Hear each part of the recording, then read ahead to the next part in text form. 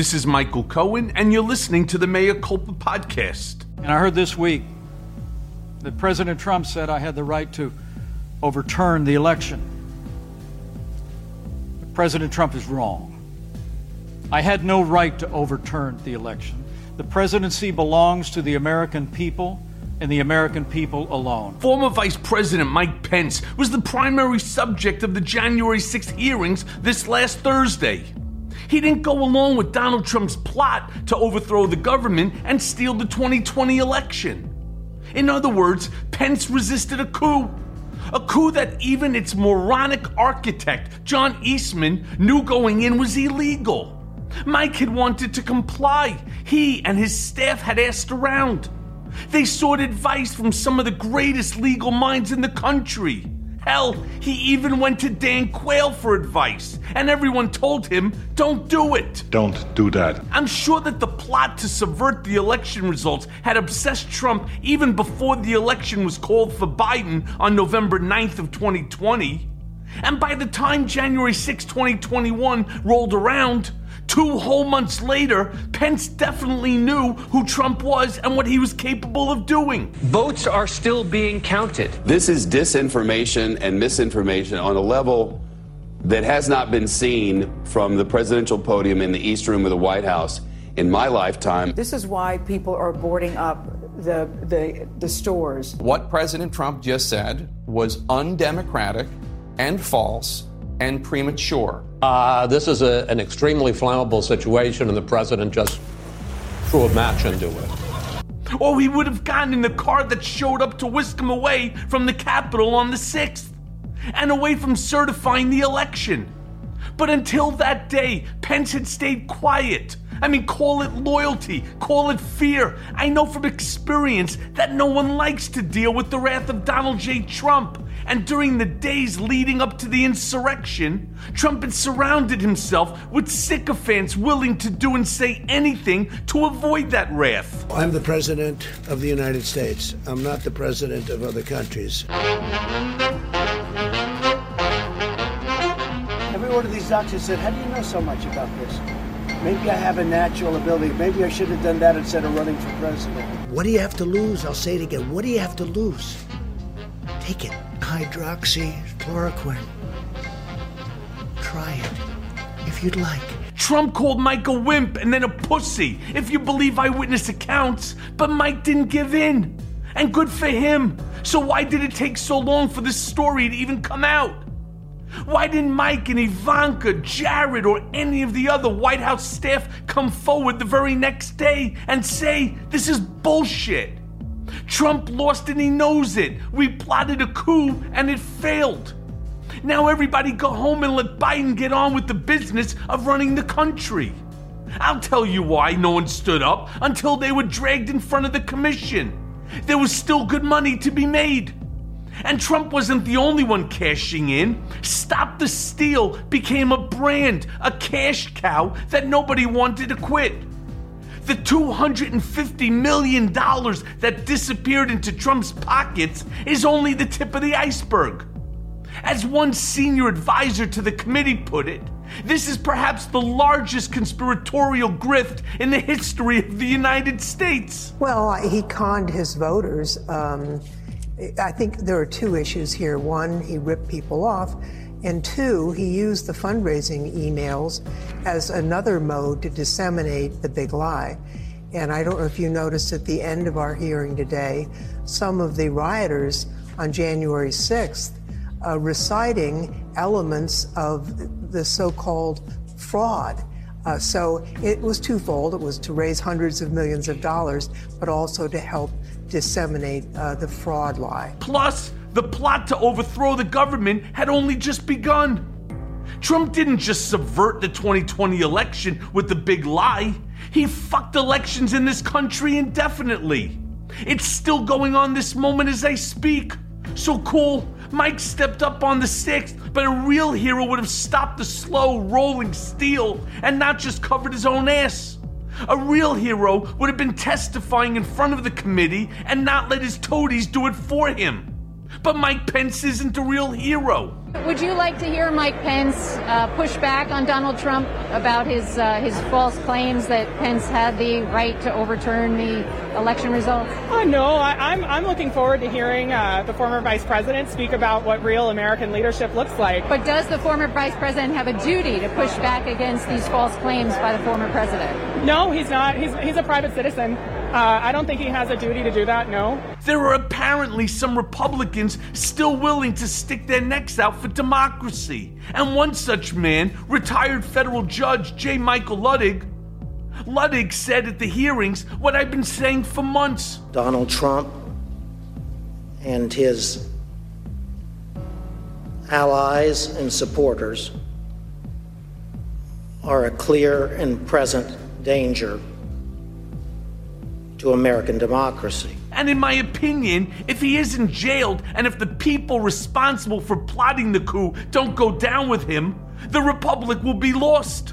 I mean, it's just plain and simple. That declaration of Donald Trump as the next president would have plunged America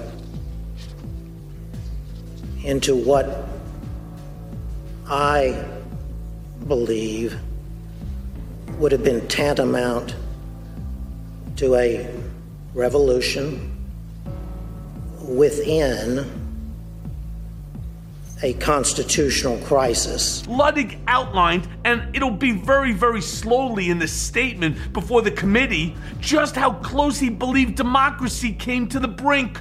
And I quote, "It's a breathtaking that these arguments even were conceived, let alone entertained by the President of the United States at that perilous moment in history. Had the Vice President obeyed the President, America would immediately have been plunged into what would have been tantamount to a revolution within a paralyzing constitutional crisis." Couple of other quick takeaways from the hearings. Eastman asked for a pardon. He knew the plot was cooking up was illegal. When interviewed by the committee in a closed-door session, he took the fifth over 100 times. Pardons are for criminals, and Eastman is clearly a criminal. So if John Eastman is taking the fifth, is asking for a pardon because he clearly at that point recognized that he was in criminal hot water, the only other people who were really integrally involved in pushing Eastman's theory were Rudy Giuliani, Mark Meadows, and Donald Trump. It does seem at this point like what we've seen over the last couple of weeks is most of the rest of White House officials were behind the scenes pushing against this whole scheme, but that Eastman kept pushing forward. I mean, even to the point where he fully acknowledged that what he was doing was illegal, but he just wanted Vice President Pence to do it anyway. Now we have Rudy Giuliani, Peter Navarro, and the rest of Trump's MAGA circus freaks all want to scream executive privilege as their excuse for not talking to the committee. But executive privilege only applies to those conducting legitimate government business, not crimes, and certainly not an insurrection. And then there's Jeannie Thomas, the creepy QAnon consort of Supreme Court Justice Clarence Thomas. Still pushing false claims of voter fraud in the 2020 election. That alone should disqualify her husband from sitting on the bench, period. End of story. Well, the Ginny Thomas story is interesting, but it's really a sideshow. It's an important sideshow in the sense that if her husband, Justice Clarence Thomas, had his way, we wouldn't really know about all of the conversations between Ginny Thomas and this weirdo, John Eastland. John Eastman would have not come to the surface in connection with her, and therefore we wouldn't have known the full extent of the conspiracy. The reason that's true is that the court voted 8-1, with the one being Justice Thomas dissenting, that the National Archives had to release all sorts of information that included information about the justice's wife. So among other things, he was violating the federal statute that requires all judges and justices to not take part in proceedings in which their spouse is involved. After the committee asked Ms. Thomas to come in and explain her role in the coup, She got on the horn with her pals at the conservative crazy news outlet, the Daily Caller, and said that she can't wait to clear up misconceptions. I look forward to talking to them. I bet she can't. It's already been established that she was in communication with Trump's chief of staff, Mark Meadows, on the 6th. Text messages that senior tech advisor to the committee, Denver Riggleman, says. One of the first to see the text with the link to the name. It was up to us to validate those text messages. So when I saw them, I think of the 5 words that chilled me the most was, "I hope this is true," which is at the bottom of one of the first texts when she talks about Democrats going to Gitmo. She talks about watermarked ballots. She actually sort of sprinkles in a lot of the QAnon conspiracy theories. And that's, you know, and reading all those 29 text messages, there seemed to be a break from reality. And also her access is what bothered me the most. And it does some of the things you're like, well, that's pretty funny. You laugh at some of these things, but it looked like the QAnon conspiracy theories had infiltrated, you know, every part of the Republican Party. And looking at the wife of Supreme Court Justice sending this type of almost deranged type of text messages, it really struck me when I went through all the text messages how that thread was sort of interwoven between all of them. And wow, it doesn't look good for old Jeannie Thomas. Also now looking back on Trump's second impeachment trial, which would have been an excellent opportunity for Republicans to throw Donald under the bus, prosecutors didn't have access to records or witnesses that could show Trump was aiming to incite violence on purpose. But that's exactly what the January 6th committee has on him now. Proof, and what I believe the committee is laying out for the whole world to see. But primarily for the DOJ. It's a criminal case proving that Donald Trump obstructed Congress, which is an extremely serious federal felony carrying imprisonment of 20 years. Our entire investigation is a referral of crimes both to the Department of Justice and to the American people. I'm going to try to observe that. Attorney General Garland is my constituent, and I don't browbeat my constituents. I think that he knows, his staff knows, the U.S. attorneys know what's at stake here. Merrick Garland and the DOJ are apparently now pressing the committee to stop what they're doing and turn over their transcripts to them. We can assume that evidence will be used for prosecution, but whether or not Garland and his people have the stomach to bring charges against Trump is yet to be determined. But the committee's case, stating that Trump and company undertook a 7-pronged approach when plotting their failed coup, is a gift to the Justice Department should they choose to proceed. And it ain't over yet. We're not even at the halftime. And somewhere in the more to come, I think that they'll finally connect the dots between the Proud Boys and Trump. Are you willing tonight to condemn white supremacists and militia groups and to say that they need to stand down and not add to the violence in a number of these cities, as we saw in Kenosha and as we've seen in Portland? Sure, are you I'm prepared to do specifically that, do it? Well, go ahead, sir. I would say almost everything I see is from the left wing, not from the right wing. So what are you saying? I'm willing to do anything. I want to see peace. Then do it, sir. Say it. Do it. Say it. Do you want to call them? What do you want to call them? Give me a name. Give me a white name. Supremacists and right. Like me to condemn? White supremacists and right Proud Boys. Stand back and stand by. I have other questions too. Chuck Grassley, what the hell did you do? Jared Kushner, why were you in charge of pardons? And Kevin McCarthy, and you other 4 subpoena deniers in Congress. Don't you think that now would be a good time to tell the committee what you know? If not now, then when? Because it isn't going to stop with the coup plotters. They're coming for you next. And Trump's troubles don't end with the committee either. No, New York's highest court has now rejected Trump's last-ditch effort to avoid testifying in the state attorney general's civil investigation into his business practices, clearing the way for his deposition next month. You got Trump, Ivanka, and Don Jr. will all have to answer questions under oath starting July 15th, unless the Court of Appeals decides to step in, which they won't. And whether or not the Department of Justice files criminal charges against Trump after the Congressional Committee finishes their hearings or not, he'll likely be going to court in Georgia after a special grand jury hands down its decision on Trump's election tampering in that state. So, It appears that the Teflon Don has got a whole lot of explaining to do, and perhaps the wheels of justice will finally run him over. How goes the trail? Very warm, sir. You might even say hot. Then you found your murderer? In a manner of speaking, yes, sir, I have. And I certainly have you to thank. A few updates on stories I reported on earlier this week. New Mexico State Supreme Court has ordered a Republican-led county commission of Otero to finally certify the results of their June 7th primary. The commission had refused to do so, citing stupid conspiracy theories about Dominion voting machines. Conspiracy theories that, thanks to the My Pillow guy, are at the heart of Trump's absurd election fraud claims. Sidebar.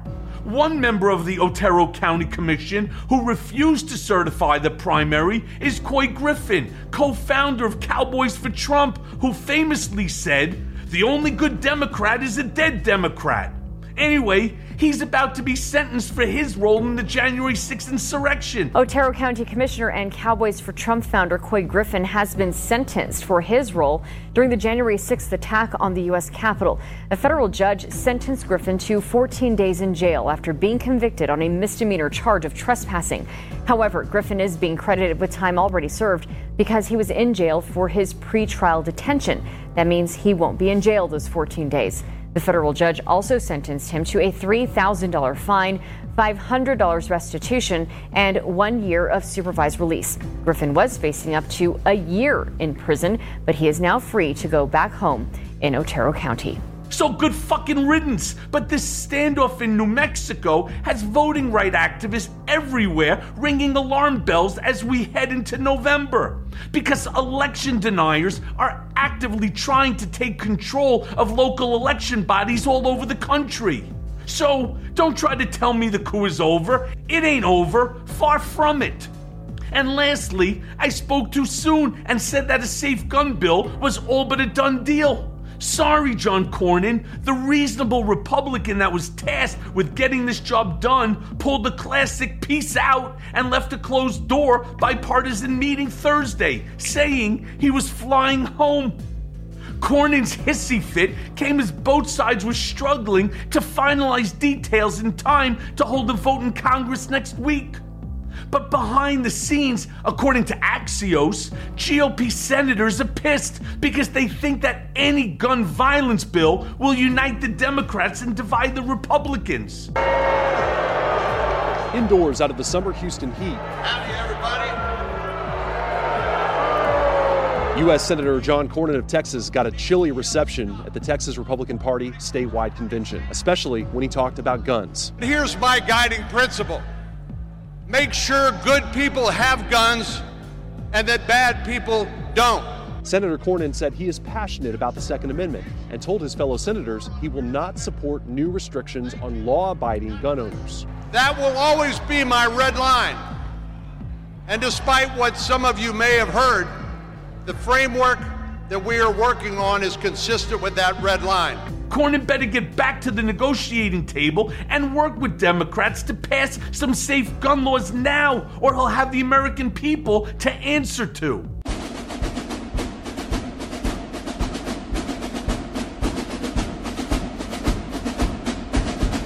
And now for the main event. Our guest today on Mea Culpa is the groundbreaking congressional reporter for The Guardian, Hugo Lowell. Lowell has broken a number of high-profile stories about the January 6th committee's investigation, including several scoops pertaining to Mark Meadows, the war room at the Willard Hotel, and insider facts such as Trump ordering his advisors not to comply with January 6th committee subpoenas. Lowell regularly appears as a political analyst on MSNBC and is often a guest on Morning Joe, The Beat with Ari Melber, Ari Velshi, and All In with Chris Hayes. His reporting has been cited in the Washington Post, Bloomberg, and the New York Times. So let's go now to that conversation. Okay, so Hugo, you watch the Congress for a living. I mean, you're dialed into Washington in general, so you must be focused, obviously, right now on the January 6th hearings. What, in your opinion, are the most shocking or damning details to come out of the hearings so far? And how do you think that the committee is doing overall? Do you think that they're laying their case out successfully? Yeah, I think they are laying out a case successfully. I mean, the biggest thing for me is there evidence of a crime here, that Trump was involved in some sort of criminal act? And it certainly seems that way when you have White House counsels, the campaign lawyers all tell you that the election fraud claims are nonsense. And then when you move ahead with a plan to pressure Pence to obstruct the congressional certification, all your lawyers also know that that is completely unlawful and unconstitutional. And Trump was told all of this, and yet they all persisted with this plan to try and throw out the election at the joint session of Congress on January 6th. And so having established, with the Select Committee having established his real corrupt intent, I think the committee can now move forward in establishing how Trump committed crimes in trying to return himself to the Oval Office. Okay, so you're really referring now to, of course, day 3 of the January 6th hearings. However, let's not forget the other people who had previously made statements about criminal acts that, or we'll call them unconstitutional acts, by Trump and or his acolytes, including, for example, Ivanka and Jared or Don Jr. and a half a dozen, Rudy Giuliani, right? Or as like we like to call him here on Mea Culpa, Rudy Colludi, Drunken Giuliani. I mean, there's a whole slew, Mark Meadows. I mean, even with the conversations that took place that we've now learned between Sean Hannity and Kayleigh McEnany, I mean, these all really do set up some sort of an issue for Merrick Garland to consider in terms of bringing indictments. That's really what I'm looking to find out. I mean, you are there in D.C. You are wired into D.C. You think Merrick Garland's going to finally pick up the mantle and do something with it? Look, Michael, you know as well as I do, we can only pass what the Justice Department has shown us in public. And, you know, that's as good as we're going to get. I think the signs are encouraging, though, and see if you disagree with me. We have at least 2 grand juries that have been impaneled in D.C. that are looking intently at Trump's political operatives and his lawyers, right? One grand jury is looking at the rally organizers, people connected to Stop the Steal, and, you know, through Roger Stone and Ali Alexander and those people. And then you have another grand jury that is looking at the Trump lawyers. So people like Rudy Giuliani, people like Boris Epstein, who, you know, people forget was really deeply involved in a lot of this stuff on January 6th. He played a real outsized role. So you have 2 grand juries looking at this. And then Merrick Garland comes out this week and says, look, my prosecutors and I, we're watching these hearings very, very closely. And then he got asked this thing about, does the DOJ, Office of Legal Counsel, prohibit you from opening an investigation into Trump? And he pointedly said, no, it does not. I've been informed that I can open an investigation into Trump. And I think if you look at all of these things together, it suggests that DOJ has a larger appetite or a more aggressive appetite to go after Trump than we have seen to date. And I think that is encouraging. Yeah, I agree. Though then again, how many things have we seen over the course since Biden took office that we have documentary evidence? You can't argue with that. You have the sworn testimony of people with firsthand knowledge. And yet, so far, nobody has done anything. They are so reticent to step up and to file an indictment. And I don't understand why, especially after seeing what happened on the 3rd day when Eastman, right, when Trump was told Eastman's plan was illegal. But you know what? Donald's position is, fuck it, let's just do it anyway. Who's going to stop us? That's the problem here. Who's going to stop them? And we're all relying on somebody who has, again, been so reticent to turn around and to bring an indictment or a special investigation, right, by the DOJ into these alleged improper illegal acts. What do you think it's going to take? What more do you think it's going to take? I don't care if they have 30 hearings onto it. There's already enough that's there. So why do we have to drag it out and drag it out? Why not just file? I think there is an element that DOJ doesn't want to shit all over the Select Committee's, hearings for now. I mean, they are asking, right, for witness transcripts. I mean, there was that letter yesterday. It was real public repudiation for them to send that letter in the Proud Boys case saying, our criminal investigations are being hampered by the Select Committee's refusal to turn over the witness transcripts. And kind of in response to that, Benny Thompson, the chairman, said, we will give them to you at the end of, at least these hearings, potentially at the end of our investigation. So I do feel like the DOJ is waiting on that a little bit. And it is true that DOJ has focused a lot on the people that broke into the Capitol and less so up until now on the political players, which has really been the realm of the Select Committee. So I think actually, in many respects, even though it's taken a long time to get here, we are now seeing these two paths cross. And the moment that the Select Committee turns over the bulk of its evidence, people like the Eastman emails, and the Select Committee's only just been getting this evidence, and it's been a real protracted court process, as you know, to get Eastman's emails. He only just turned over the final tranche of communications as text messages with people like Ginny Thomas and rest of the people in the Trump administration on Monday. So they've only just got it. But I feel like once this all gets packaged and sent to DOJ, the evidence so far is clear as day. I mean, these lawyers were admitting in emails and conceding that what they were trying to do was illegal and unlawful and unconstitutional. Trump was being told this in the Oval by Eastman that it was a violation of the Electoral Count Act.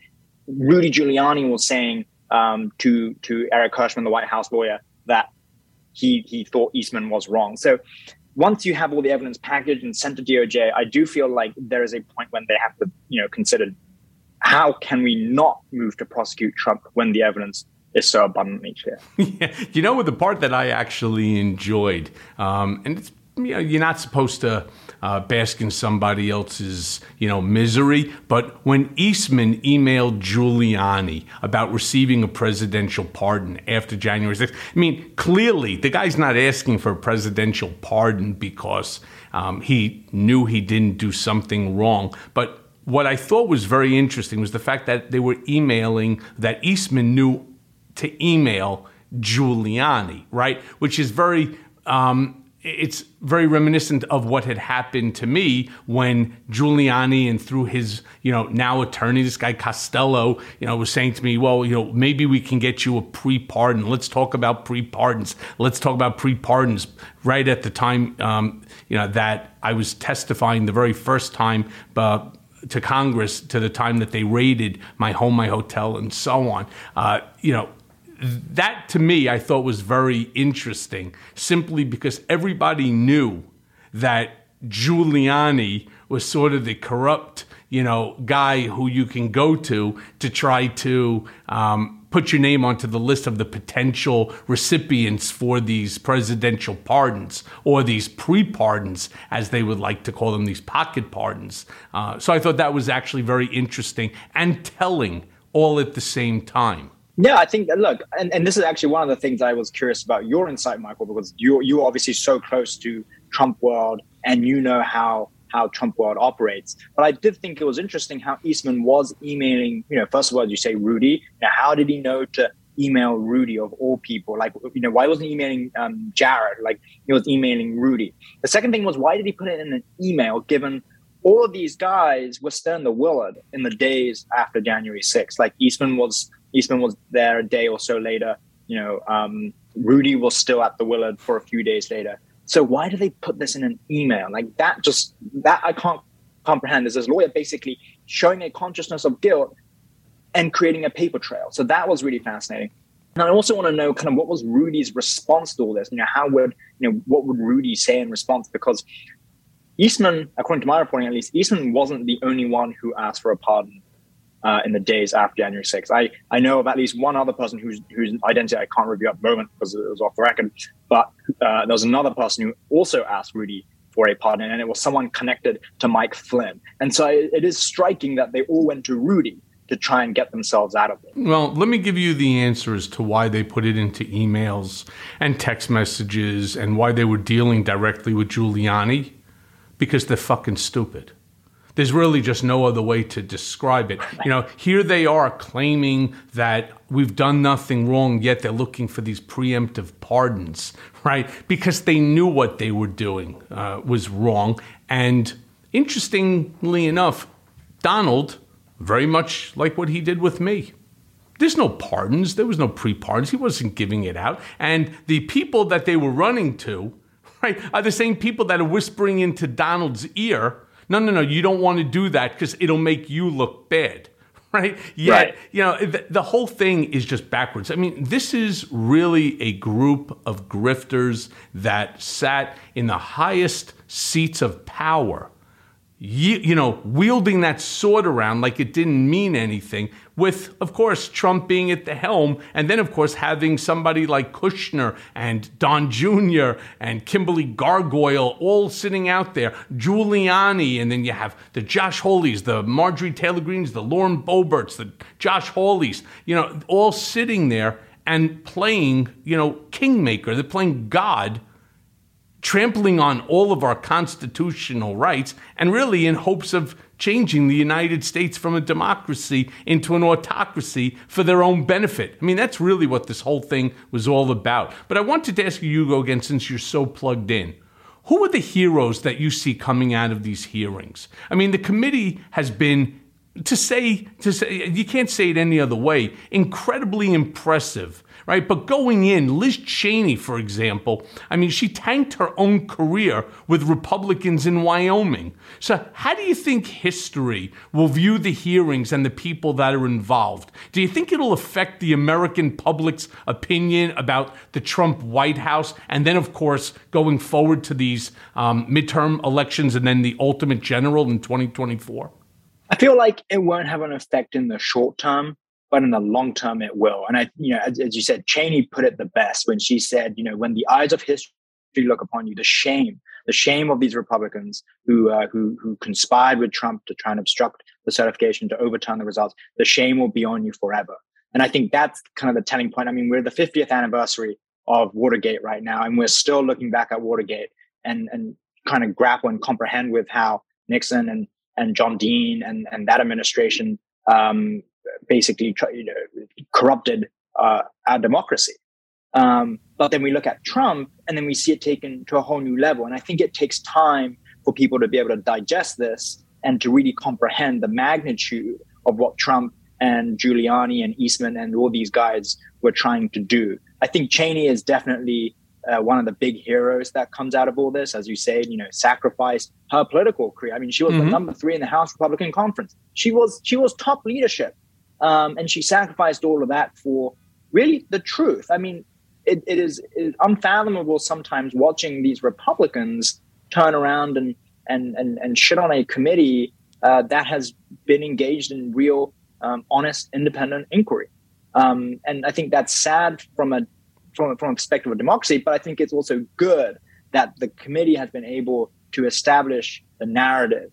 And that narrative, I think, will live on. I think other people who are heroes on this committee, people like John Wood, some of the investigative counsels, I think someone like Marcus Childress, some of these investigative counsels who work very, very hard and never have a kind of a public face, but they have been working extremely hard morning till night, often to midnight, 1 o'clock in the morning, like any other lawyer. And they have been the powerhouse behind this committee. They have been doing the heavy lifting and connecting the dots. The people who aren't the heroes, though, people like Bill Barr, who are happy to talk to the committee once, they get invited to, once you get called to testify, whether it was because of a subpoena or not, I can't remember. But regardless, he could have raised all of these things at the time, and he didn't. When he resigned, his letter was all about how fantastic Trump was. There was none of this stuff about he was resigning because he thought Trump's election claims were bullshit. He was saying that Trump was a wonderful guy. And these guys lied to the American public and kept the pretense up. And only now they want to come out. And I think there's a lot of reputation laundering through this committee. And that is not okay. And I think they are not the heroes as much as they like to position themselves to be. Yeah, and I've said this on previous podcasts. I've said it on television. Their goal is to try to be, reunited with polite society, because Bill Barr is seen as exactly what he is, a fat fucking pig scumbag, right, who turned around. Look at what he did to the Mueller report by releasing that 2-3 page sort of, Barr bullet point summary. Of the right? This summary that completely discredited the Mueller report for what? For the benefit of Donald Trump. And then I also see people, saying that Mike Pence is one of the heroes of the January 6th. Why?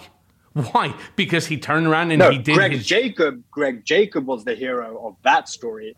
Pence just figured out what was going to be the best route for him once the Trump presidency was going to end, because he knew it was going to end, because he didn't buy into the election fraud crap. But then he listened to his lawyers and decided that was the most politically convenient exit for him. I totally agree. I mean, he was told by attorneys that you can't do this. Okay, you can't also go shoot somebody in the street. So just because Trump tells you to do it, like he said he could shoot someone on Fifth Avenue and get away with it, Pence decided that he wasn't going to take that route. But I don't give him any badges for bravery or honesty. That was his job. Or someone. He was doing what he was supposed to do. I mean, now all of a sudden we're rewarding people for doing their job. I mean, this is like the Gaylord Fokker Participation Award. I mean, this is absolutely foolish. And it bothers me that you start to hear some of these pundits on television and they all regurgitate the same bullshit. Oh, Mike Pence is the unsung hero, who didn't testify, and there is no video of him, but others have because he did the right thing. I mean, did the right thing. Okay, now you get a pat on the back. Maybe we should give him a bonus, right? Or, send him away for a couple of weeks with his wife because he didn't destroy our democracy. I don't get it. There's so many people. You actually mentioned a great point. Yeah. You mentioned a great point. And it's like, Pence didn't testify. He was happy to send his aides to go testify and convey the message that he wanted to testify. But it always struck me as there's no way around saying it. Like, it's kind of cowardly, right? He didn't want to go testify to the committee, presumably because he thought it would hurt his presidential bid for 2024. But he didn't testify to the committee. If he was really a hero, he would have gone in and voluntarily and been like, look, this is what happened. And he didn't do that. And I think that for me is telling above all. Yeah, I totally agree with you. I have people on social media saying, Michael, you're a hero. You're here. I don't consider myself to be a hero. I just consider myself somebody who responded initially to a subpoena and then continued to cooperate. But I cooperated at the worst time in the world for me, right? I had just been raided. They took 10 million documents from me. Trump was in power with a willing and complicit scumbag for an attorney general, right, that was willing to destroy me and my family simply to appease his master. And yet I still did it. My family, myself, we were all in fear for our lives. I mean, there are a lot of crazy people that are out there. And the fact that Pence sent other people to testify in his behalf after Trump is out of office, and God willing, and it's my belief that he will not be running again, all right? That to me is not bravery. It's just really not. Bill Barr sitting there, with his legs crossed, with that fat fucking belly hanging over the table, sitting there. I told him it was bullshit. Right? No, Bill. You're bullshit. And that's why, I'm suing them for the unconstitutional. I can't wait to get him across the table for a deposition so we can find out the truth. Why doesn't he tell everything? Well, I know that he wanted to do that in his book, but they cut out obviously a lot of stuff, and he wanted to make money off of his, his steward as attorney general, but he couldn't come out and he couldn't tell what really was going on, the other things that Donald and Don Jr. and Jared and Ivanka and, Laura Trump and Eric Trump and the whole clan, right, what Rudy was doing. Instead, he wants to make it into a joke, right? I told him it was bullshit. He didn't want to listen. And so I decided to resign. You resigned after the guy lost. I mean, that's not, to me, bravery. I don't get it. Right. And it bothers me how much airtime that the guy's actually getting. They should really drill down on everything that the guy knows. And let's put an end to wasting taxpayer dollars on these hearings. And let's just start the indictments. That's what I keep trying, to say. And it's what I'm certainly hoping for. Yeah, and I think that's right. And, the reputation, it's DC, the reputation laundering is always going to happen. Same in New York, right? As Jared and Ivanka wanted to come back into New York society. I think they went and bought a place up on Park in 78 or something. No, 59. And then they just 50. Okay, and then but then that didn't work out, so that they're back down in Florida. But this is always going to happen. I think your point is correct, though. that now that the evidence is out there, that DOJ needs to look at this and start making a decision quickly on whether they're going to pursue indictments, because that's the only language anyone understands. The moment the Select Committee is done with its work, Trump would presumably turn around and say, oh, the hearings were a sham. There's nothing there. None of it was new. In fact, Jim Jordan was on, I think, OAN the other day saying none of this was new, which is nonsense.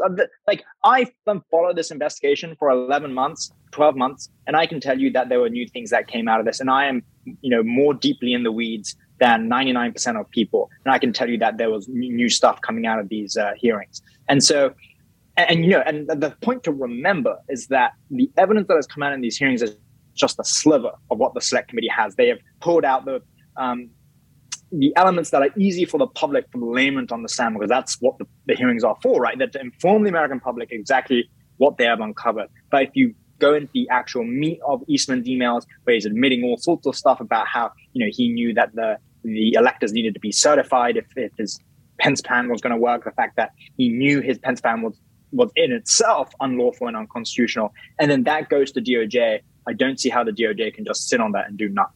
Well, from your mouth to God's ears, but and not only did Jim the Jerk-Off Jordan, say that nothing new is here, what Jim Jordan also turned around and said, which I thought was incredible messaging, once again by the Republican Party, something that we as Democrats, or myself as a Democrat, that the party just doesn't do. Jim Jordan's comment was, what's the point in watching or dealing with these January 6th hearings when you have $5 plus gasoline? I mean, talk about distraction, talk about deflection. I mean, that's almost like a Chris Angel move, right? Look over here at this hand, and next thing you know, he's got an elephant in his left hand. I mean, it's truly an amazing trick that they're trying to pull off. And this is just the Trump playbook, something that I warned the world of back in 2019. First, when I turned around as the first person to say it, knowing Donald Trump as I do, I fear that if he loses the election in 2020, there will never be a peaceful transfer of power. And I understand. I sure did, right? I also understand that from a couple of my own inside sources that they were considering, meaning the January 6th committee, calling me to testify. They wanted to know why I thought that and other things. And from what I heard, they may even be considering playing that clip, to talk about the accuracy of it. But one of the things that I also thought was really telling about Jim Jordan here is that they are, meaning the Republicans, they are petrified of this January 6th hearing. And I don't mean simply for Donald. Rest assured. And I want to be clear to my listeners, to you, if you're writing anything, in The Guardian, these people care as much about Donald Trump as Donald Trump cares about them. And the answer to that is he doesn't, and they don't care about him. So what will ultimately occur? Now they realize that each and every one of them, their asses are in trouble. And so, like a Bill Barr, like half a dozen other of these folks that have, testified, including Jared and Ivanka, right? They're placing the blame on somebody else. And a lot of this blame seems to be pointed and directed at Rudy Colludi, drunken Giuliani. And I said it to him. I said it on television. I said, I know what they're going to do to you. Welcome to the Under the Bus Club. They will throw him under, along with everybody else, in order to save themselves. So, this is the time, and I agree with you, this is the time that the DOJ needs to do something. Because, look, at the end of the day, we've seen how many allegations of illegal acts going back, 5 years now, 6 years now, and yet DOJ has done nothing. In the 2 years, basically since now, or I should say year and a half since Biden has been president, the DOJ has done nothing with any of that information. Not just the DOJ, but here Alvin Bragg with the New York, District Attorney's Office, against Donald Trump. I don't know where that Teflon is coming from, but I think this January 6th hearing is really pulling a lot of that Teflon off. I think that's right. I mean, mean, like I said at the start, I think the fact that DOJ has been impaneling these grand juries and that they are starting, people in the leadership, people around Dag Monaco, the Deputy Attorney General, and her top officials have been asking around about the prospect and very quietly trying to figure out the contours of what pursuing an indictment against people around Trump and Trump would look like. That's according to my sourcing, at least. But to your point about Republicans paying attention to these hearings very closely, I think that's exactly right. Republicans like to attack this committee as kind of partisan and it's witch hunt, which, by the way, multiple federal courts, both at the district level and the appellate level, have said, the Select Committee is totally legitimate and they have a legitimate legislative function. But they are closely paying attention because they never attack the facts that the committee uncovers. It's always an attack on the process. It's, you don't have a proper minority, even though there are 2 Republicans and it is a bipartisan committee. It's that you don't have minority counsel, even though Cheney has appointed John Wood as senior investigative counsel of her own accord. And it's never about the facts. They never dispute the fact that Eastman knew his plan was illegal. Giuliani knew the plan was illegal. All the president's men, to borrow a phrase, effectively knew that the claims about election fraud were nonsense. They always want to talk about how the committee is not properly constituted. And they must be very attuned to what the committee is saying because now their asses are on the line. Mm-hmm.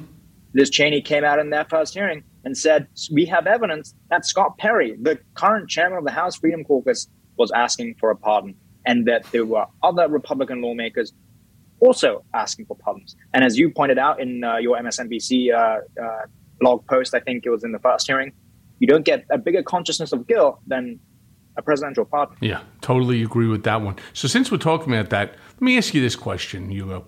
The rule of law has been at the heart of the January 6th hearings. Do Republicans other than, say, Judge Luttig and Mike Pence still believe in the rule of law?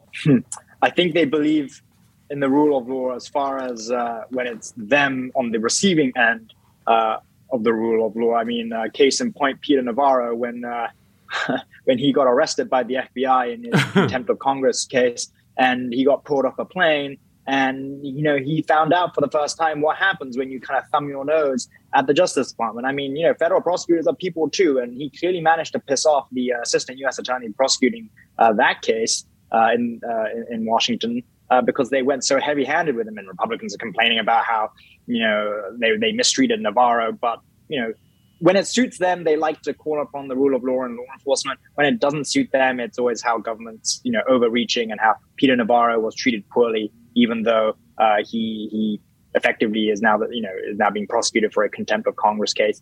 So I think it's when it suits them, they like to back the rule of law, and when it doesn't suit them, they don't like to back it. One thing I will say, though, about Republicans in Congress, someone close to Jim Jordan told me a few weeks ago that the one thing that Jim Jordan doesn't want to do is to go to jail. So if the committee moves to enforce its subpoena against Jim Jordan, then he might cooperate because he doesn't want to get referred to DOJ and potentially go to jail. Listen, I've been there, and I promise you, nobody wants to go to jail. It's ugly, and I don't care if it's a satellite camp like I went to, the alleged Camp Cupcake, and then when they brought us to the shit side over at EA Block on the main facility because of COVID, we used to call Camp Dump Cake because the place is just a fucking shithole.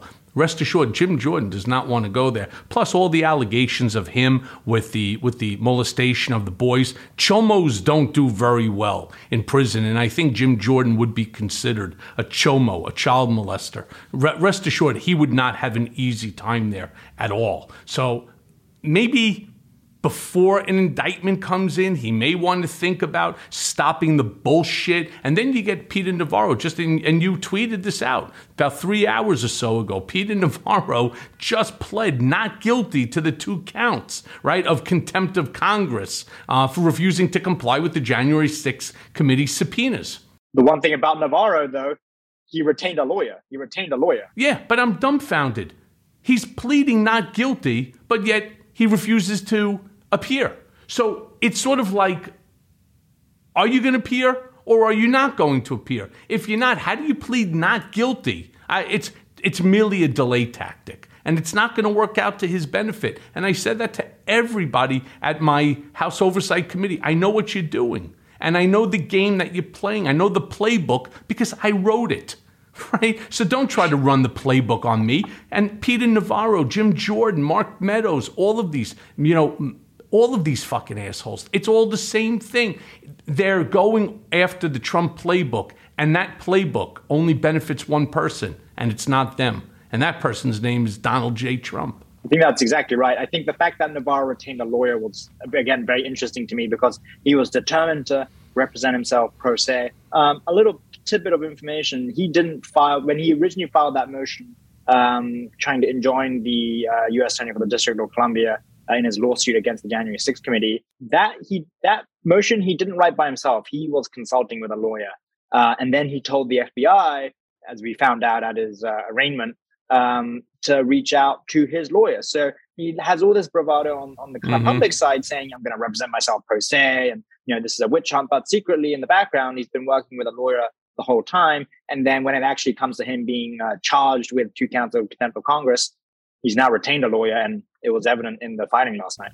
Yeah, well, he's smart to do so, but lawyer can't help you when you're deep involved into the dumpster of Donald. So let me ask you this then, Hugo. How are McCarthy and all of the Trump toadies in Congress going to carry on as if nothing has happened or has changed? I mean, they can say the January 6th committee is illegitimate, all that they like, but a whole bunch of their own people have testified. So it's going to be real hard for them to have it both ways. You agree with that? Right? Or are they just going to keep on denying reality, which is exactly what it seems like they're doing? Well, if the past is an indication of the future, I think it's probably going to be the latter, and they're going to deny reality. I have to say a lot of the arguments are completely shameless, and it's very hypocritical. I mean, one story that really sticks out to me every time I think about kind of McCarthy and Republican hypocrisy with this January 6th committee was when McCarthy said days after January 6th that Trump was responsible. It was fine because he said it. But when Cheney says it months later, suddenly that's not okay because it wasn't McCarthy saying it, and McCarthy by then had already made up with Trump.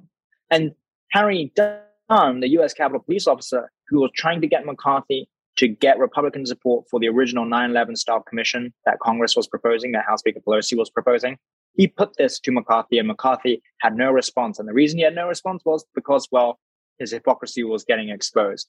But the news cycle moves on. And I think so long as there's no legal accountability for these people who aided Trump's effort to overturn the election, to commit these felonies, obstructing, and they're serious felonies, like obstructing an official proceeding, conspiring to defraud the United States, as long as there's no legal ramifications, these people will continue just the way they are because they will see that there is no consequence for behaving in the way that they did. And I think that's really the takeaway here, right? Something needs to happen from an accountability perspective. Otherwise, nothing will change because that's the only language they understand. Right. I mean, it's sedition. And if they're not held accountable, you nailed it right on the head there, Hugo. If they're not, it's basically, this was just a trial run for the next go-around, for the Donald Trump 2.0 that will ultimately run, because I don't believe Donald will run. So it'll be for Donald Trump 2.0 to say, okay, this is what we did the first time, and it didn't exactly work out the way we want. What can we do to improve it, right? To make it better so that the next time we get exactly what we want, which is an autocracy, which is to change the rules, that it's not based upon the voters. It's based upon who's counting the votes. It's based upon who's the vice president of the United States. Because according to the Republicans, because according to the Republicans, right, according to Donald, Mike Pence had the complete authority to do this, right? You remember he stood up there? Mike Pence could do this. All right, Mike, you're my friend, but I'm not going to like you very much if you don't do this, if you don't change the electoral process. That's not the way the system works. And we really need to be careful because our democracy is in real peril and we are so close to losing it that I'm trying to use mea culpa. I'm trying to use my platform, not just to get out the truth in terms of what happened to me, my relationship with Donald Trump derangement, syndrome, all of these other issues. I'm doing it really to create a movement, because come the midterms, and especially the general election, if this becomes a red sweep, I'm telling you, our country's in trouble. We will never be able to get democracy back the way we know it. And we're seeing this every single day. Look at what Trump did by stacking the Supreme Court. Now it's women's reproductive rights. What's next? You're going to have, obviously, they're attacking critical race theory, white superiority, Southern white Christian coalition, beliefs. This is not America. This is not the America that any of us were born into or want to see our children, in, or our grandchildren, great-grandchildren, and so on. I mean, this is really dangerous stuff that Donald has put forth. And if we really don't get vigilant and start getting to the poll and getting rid of these fucking lunatics, we're not going to have the country that we had before. So let me move on and just ask you this then. Do you think that when all is said and done, the January 6th hearings are over and the case is left for the DOJ to manage, will anyone go to jail for the series of treasonous crimes, or will it just be business as usual, like what happened with the Mueller report, right? And further, do you think that Merrick Garland has the balls to hold Trump accountable? Because we all know, and we've seen now, these low-level oath keepers and Proud Boys and a bunch of other people who got, 45 days of imprisonment, right? Because, and you brought this up about Nixon. I mean, Nixon was just exiled and others went down for him. What do you predict will be Trump's fate? Mar-a-Lago with an ankle bracelet, perhaps? I think that's a question that only Merrick Garland can answer, because, he's going to be the one calling the shots, right? Ultimately, I think, we can only hope that the DOJ looks at the evidence and thinks this is a prosecutable case and goes ahead with it. I mean, hope springs eternal in my book with DOJ. I think they are going about this in a more aggressive strategy than they were previously. And they are looking at it they're looking at prosecuting people around Trump's inner circle now, which is a welcome development. I think the way they are trying to go about investigating from the bottom up is an interesting strategy that the Select Committee actually turned to towards the end of its investigation. Originally, it was trying to go from the top down. It was trying to start by looking around Trump, looking at Trump, seeing his contacts, his communications with people in his inner circle, and trying to connect the dots to see if there was some sort of conspiracy. Towards the end of the investigation, though, the Select Committee in recent weeks and recent months has started to also adopt a bottom-up approach, which is interesting, right? They're trying to look at the low-level guys that broke in. Now, who are their immediate handlers or minders? Who in turn managed them? And so if you look at the seditious conspiracy cases that are working its way through the courts now, someone like Enrique Tarrio, the national chairman of the Proud Boys, he has a history of flipping on people, and he has a history of cooperating with prosecutors. So I do wonder if they are going to pursue this strategy of trying to get someone like Enrique to flip on someone else above him, and then trying to get that person above him to flip on someone else above him. Because once you start getting from the militia groups to stop the steal, now you're in kind of Roger Stone stratosphere, people like Mike Flynn stratosphere, then it's a pretty short step to Trump, actually. And so there's only like a few hops you need to go from Enrique to Trump. And I wonder if that is kind of how they are trying to structure this criminal investigation. And if they are, that would give me actually good reason to be optimistic. Okay, so look, when I first started my legal career, of course, before many years later, getting involved with Donald, and biggest mistake of my life, cost me my family's happiness, money beyond my law license, reputation, etc. All right. I did litigation, and you don't need, right, 50 pieces of information that all prove the same thing. All you need is one, especially in a case like this. They already have spoken to about, 1,000 people. They have 100,000 plus documents. I mean, if you take the number of hours that they spent with all the witnesses, it's more than 2 years of 24/7 testimony, right? So they have a ton of information. How about just concentrate on one or two things? Let's just play something out here. Take this guy, Barry Loudermilk, this asshole from Georgia, and he's walking around, and you have the video of him walking with individuals, and they're with their video cameras taking photos and taking, video of the Capitol and so on the day before. Now, there was no tours that were being given. And so the question is, we know the point is, we know that these people were there at the January 6th insurrection. We know that they had a map that they must have designed from their videos or whatever. So now we get this guy Loudermilk, and you put his ass in the fire, right in the fire, and say, this is your chance to escape, treason, which is life. All right. Tell us, who told you to give these people the tour? Who did you report to? And rest assured, I know Donald better than anybody. I do. I know Donald better than anybody, which was why I was able to predict what he was going to do, along with about a dozen other things. Not because I'm Nostradamus, but because I know the animal that I lived with. All right. Everything comes back to Donald. All right, now, it could be something like in the movie American Gangster, right, where Denzel Washington is playing, Frank Lucas, and he goes, nobody talks to me. Everybody talks to Huey. You talk to Huey, Huey talks to me. It's a matter of speaking to 3, 4, 5 people, and they've already spoken to these people already, so just connect the dots and hold him for this. I mean, it's just so apparent, and then put it to the video of Donald sitting out there telling everybody to go to the Capitol. I mean, I don't know why we're trying to reinvent the wheel when the wheel is already there. All you have to do is just pick it up, and, put it onto the frame and, secure the lug nuts. It's just that simple. I think a lot of this is to do with kind of DOJ's mentality, right? Like, the feds don't like to lose, and unless they have a 200% airtight case, they don't want to bring anything, because that's just how the government is in these sorts of litigation, right? I think that's just the peculiarity, not the peculiarity, but that's just the modus operandi of DOJ. So I think we always have to kind of think about that in the back of our mind.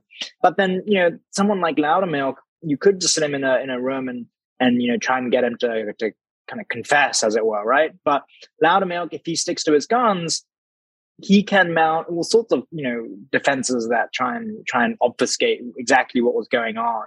And I will share some of the reporting that we put in the story when we covered the Loudermilk tour a few days ago, which was one of the person who was taking photos of the staircases and the security checkpoints and the tunnels leading into the Capitol. We believe he left Georgia on January 4, took one of several convoy of coaches up to DC. They stopped up in Columbia, South Carolina, around midday on January 4, and they got into DC the late night January 4. Then they went and did the tour on January 5 around 1 p.m. because we saw he had posted a Facebook Live video. All of this has since been taken down, but he posted a Facebook Live video on his account. And then on the 6th was obviously at the base of Capitol Hill as the mob stormed the Capitol. But someone like Loudermilk, I think, could mount a sort of defense that goes, well, I didn't know why they were there. Like, people take photos of stuff in the Capitol all the time that are weird. And that is true, that people in the Capitol take photos of all sorts of weird things. And it's just because they're at the Capitol. But when you play the fact that they were at the insurrection on January 6th against the fact that they were taking photos of the security checkpoints in January 5, it does make you look at that tour in a different light. And I think it was smart in some ways for the committee to put that out there and show and put pressure and bring the and bring Loudermilk's feet to the fire there, because once you look at those two things put together, it doesn't look very good. In fact, it looks pretty damning. Yeah, I would say so. So let me ask you this, because obviously we have two very, very conflicting thoughts of schools of thoughts here. One being, of course, Fox News. The other being, we'll call it MSNBC, CNN. And Fox News didn't want to run the hearings. I mean, are they completely devoid of reality? I mean, Are they running or trying to run some sort of authoritarian agenda through the news, that they present? I don't understand Fox News. I really don't. And their audience is clearly getting the message that it's us against them. All right. How can we as a society hold them responsible for calling the big lie truth and then basically brainwashing millions of people? Because, look, I know that you are very active on social media. You start seeing some of these clips and you would think that they're fake, that they're just, to make you smile and laugh when you have reporters speaking to MAGA hat-wearing people who tell you that all of the ballots were shot up to Mars, right? And then from Mars, it's shot back down to Earth, but it changes from a Trump vote to a Biden vote. I mean, that's not reality. First of all, these people are ignorant, yet that person holds the same power, right? Meaning to vote as you do. Right? One vote, one person? I think a lot of the Fox News coverage of this has been because, it all started because the first hearing was in prime time. And at the first hearing, they were very, very worried that their texts, to Donald, to Mark Meadows would be played by the SEC committee. And indeed they were. I mean, it exposes their hypocrisy. And it was clear that was what they were afraid of. Sean Hannity texting Meadows, clearly showing he knew January 6th was an insurrection, clearly knowing that it was all predicated on a lie. And when those text messages are playing in front of you, there's no other conclusion you can draw other than the fact that these Fox News hosts in prime time are lying every night when they say it wasn't an insurrection, or as Trump is now calling it, the rush on the Capitol, which, by the way, no one else is saying. It's just that, like I was saying earlier, you can't dispute the facts. And so that is where, as you know, this all comes from, right? This is Fox News hosts realizing that they're going to be exposed as liars and hypocrites, and they don't want their audience to see that. But I think there's also the fact that the audience doesn't want to see this as well. Like the primetime people, the people who watch Fox at prime time don't want their reality, presumably, to be squashed and burst by the pin that is the Select Committee and its findings. So I don't know what game that Fox News thinks it's playing by insulating their audience from the truth. But that is effectively what's happening. It's not even counter-programming at this point. It's just denial of reality and denial of truth. And I think that's a very sad place that we are in American democracy. And, we have moved on a little bit from this since the first hearing, because Fox is now playing the hearings in its dayside slots, right? Like the 1 p.m. and the 10 a.m. ones they actually showed some of. And I think that is partly because then there are good reporters at Fox that I know.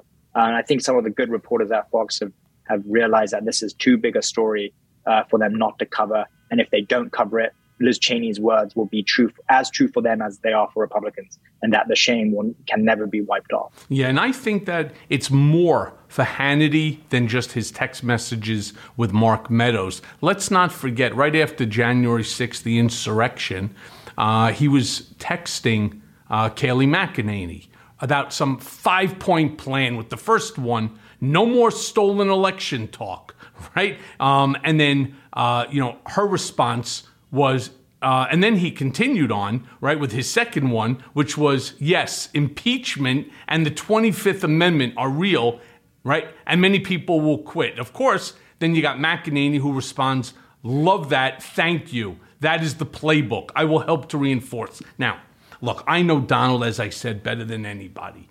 This to him had to be the kick to the balls with the steel-tip boots that he never expected. Because when I was there, Corey Lewandowski had told Trump that, Hannity was a backstabber and that he was doing things for Ted Cruz that weren't benefiting Trump, and then Trump cut him out. So he contacts me, but it's not true.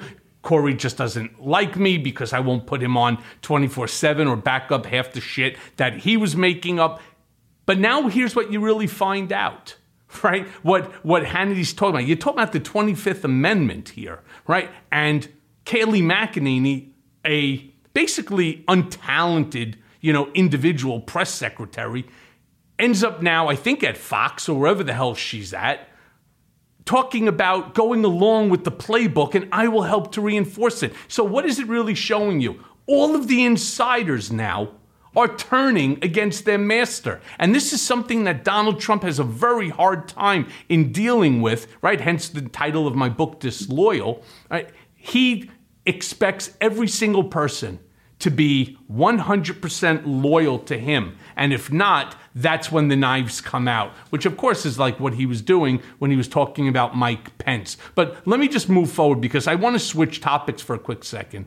What do you think is going to come of this bipartisan safe gun law that's working its way through Congress right now? I mean, was the effort sincere on the Republicans' part, or was it just a way to keep the public, right, from tar and feathering them? I mean, it clearly shows that there's an enormous amount of sway that the NRA has over members of our Congress. What do we do here? That's a good question. I think the money in politics is a big factor in the way that these Republicans vote, but it's also beyond that, right? They have a genuine fear that if they move ahead with any sort of gun legislation, that they will lose their voters. And it comes back to this idea and this truth that they want self-preservation over good governance.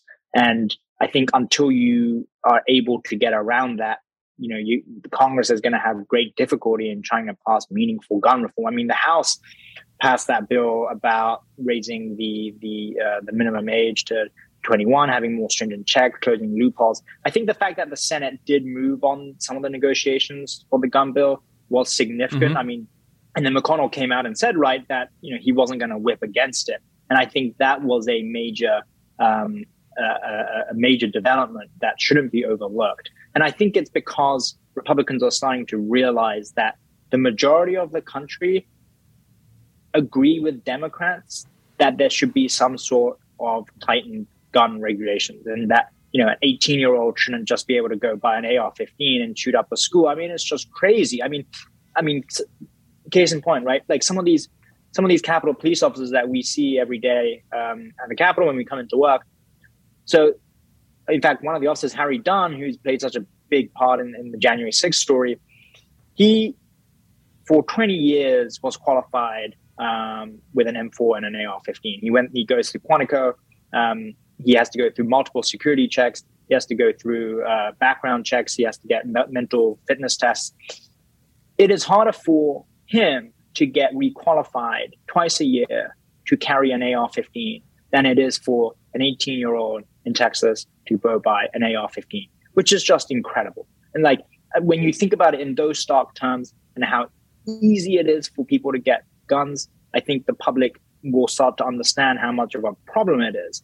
And the polling certainly reflects that. And what I was saying about self-preservation, because the polling reflects that, I think Republicans have started to come around to the idea that they need to support some sort of legislation. Otherwise, their self-preservation is in jeopardy. And I think that's where this is all coming from. The Republicans showing that they have some good effort in, or some kind of genuine effort in trying to tighten gun laws. So I'm cautiously optimistic that Thune and McConnell will be able to push this through. You see, I'm not. Now I'm going to tell you the reason why. Because you have a whole slew of Republican candidates now, these far-right QAnon fucking lunatics, all completely unqualified to hold any sort of office. I mean, you wouldn't hire them, right? To clean your office. That's just really the truth. I mean, you have Proud Boys in office now in Miami-Dade. I mean, these are violent individuals with violent beliefs, all right? I mean, this is clearly who some of the Republicans want. I mean, otherwise, they're certainly not running on the Democratic ticket. Let me put it to you that way. So I'm a little bit less, there's a difference between hopeful and optimistic, right?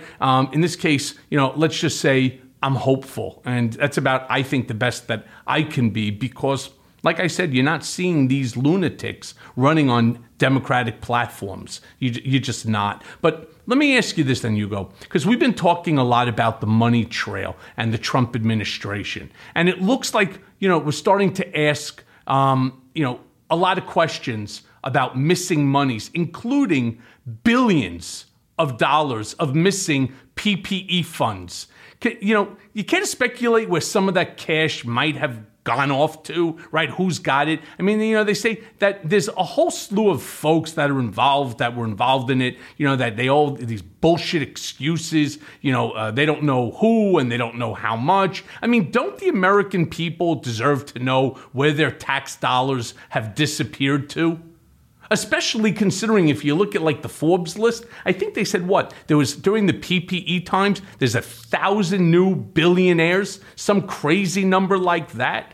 So I'm not an expert on the COVID funding and then how all of that was doled out. But one thing that I always thought was interesting was Jared was the one appropriating a lot of these funds. And, the one thing we know with Jared is that a lot of the time there's some sort of self-enrichment going on. It's not always the case, but invariably there seems to be some connection to Jared and his friends and his associates. So Hugo, not to interrupt you, but I'm going to name one scenario that Jared was involved in that did not permit him to benefit from it in some way, shape, or form.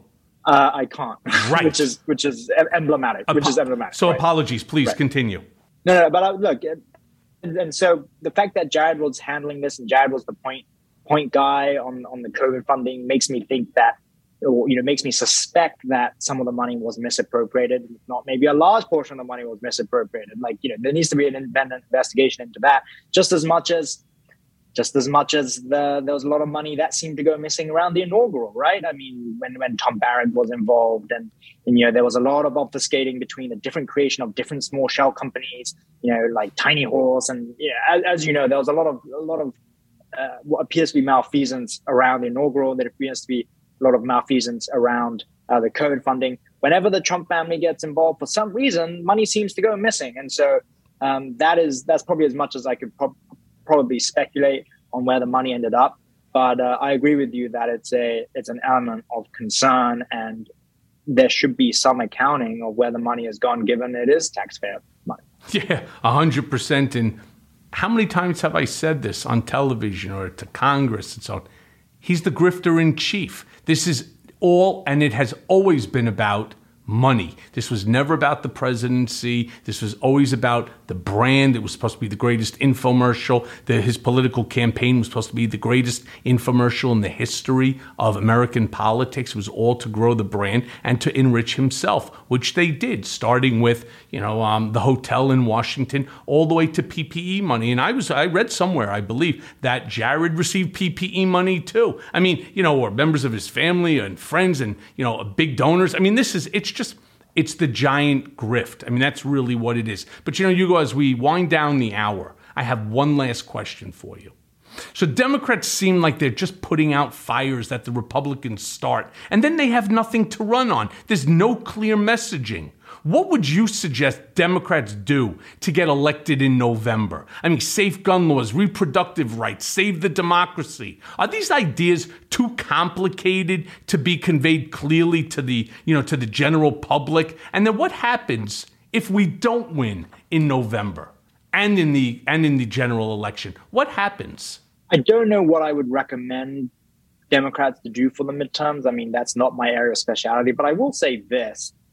I think a lot of what has happened in the last 2 years, especially with things like gas prices, like things like abortion rights, I think Democrats have to focus on how much it's been Trump-connected Republicans that have effectively turned the country in the direction that we are going. And the emphasis on Trump, because nothing gets Democratic voters out like Trump. Nothing gets independent voters out like Trump. This has to be another referendum on Trump, because Trumpism hasn't gone away. He might not be president, but the links are clear. And I don't think Democrats ever explain this about how everything that is happening now goes back to how these Republicans are still loyal to Trump, and they act in the way that they think Trump would want them to act. And then there's some wider things about like abortion, these deep conservative issues. I think they need to capitalize on the fact that most of the country don't want to see abortion rights destroyed. I think these are very popular measures and popular rights, I should say. And that has to be conveyed in a way that people can understand that Democrats are trying to save them and Republicans are trying to gut them. I don't think Democrats do a very good job of explaining this.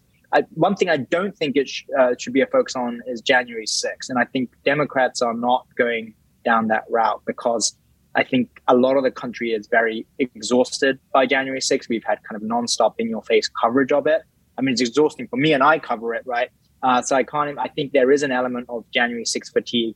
But rather than reacting to Republicans all the time, as you say, I think Democrats really need to be more proactive and do the kind of dirty politics that Republicans are very good at. Like, Republicans are very good at blaming everything on Democrats, even when it's clear that it's not Democrats' fault. So I think Democrats have to turn the other cheek and start blaming Republicans in the same way that Republicans blame Democrats. Yeah, and look, you're part of that Gen Z. You're a young man involved with The Guardian as a journalist.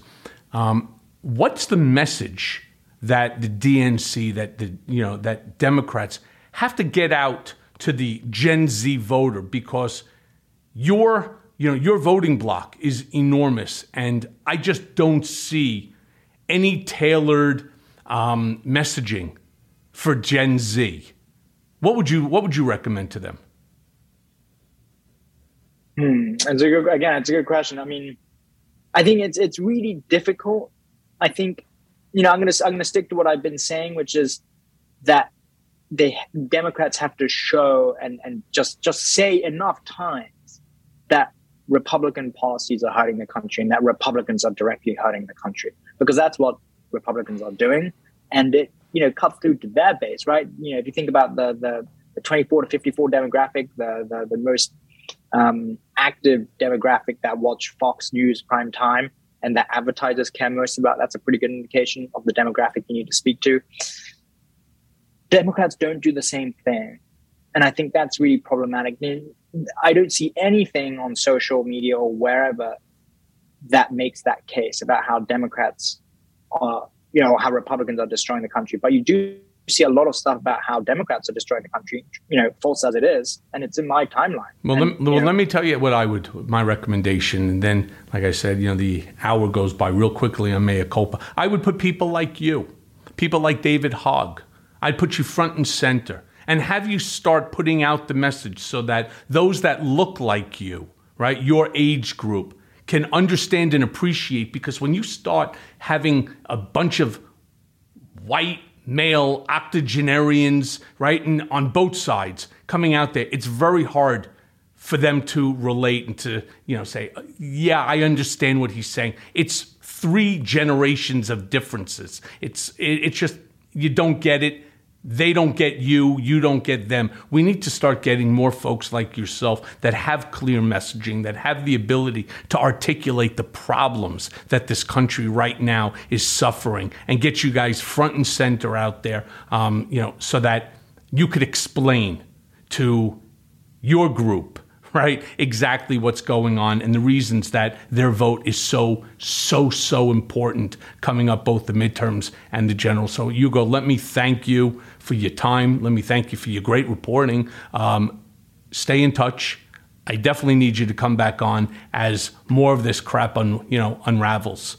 Well, thanks so much for having me. I think your suggestion is right on the money. I don't know if I would be the best person necessarily to be talking about this, but it's true that I think it is very difficult, and speaking from personal experience as an above average consumer of news, that it is very difficult to relate to anything on cable where you see these middle-aged or kind of older demographic people opining generally about what young people should be doing or what the country should be doing. And this is the thing, like, and most Gen Zs, most millennials don't consume news that way anymore. Like, people do stream, people do flick through 1-minute clips on Instagram and on TikTok. Like, that's where the messaging has to be. There's no point having DNC people talk on MSNBC in the 4 p.m. hour. Agreed. Because I can guarantee you, no one of my generation is watching cable news at 4 p.m. on a weekday afternoon.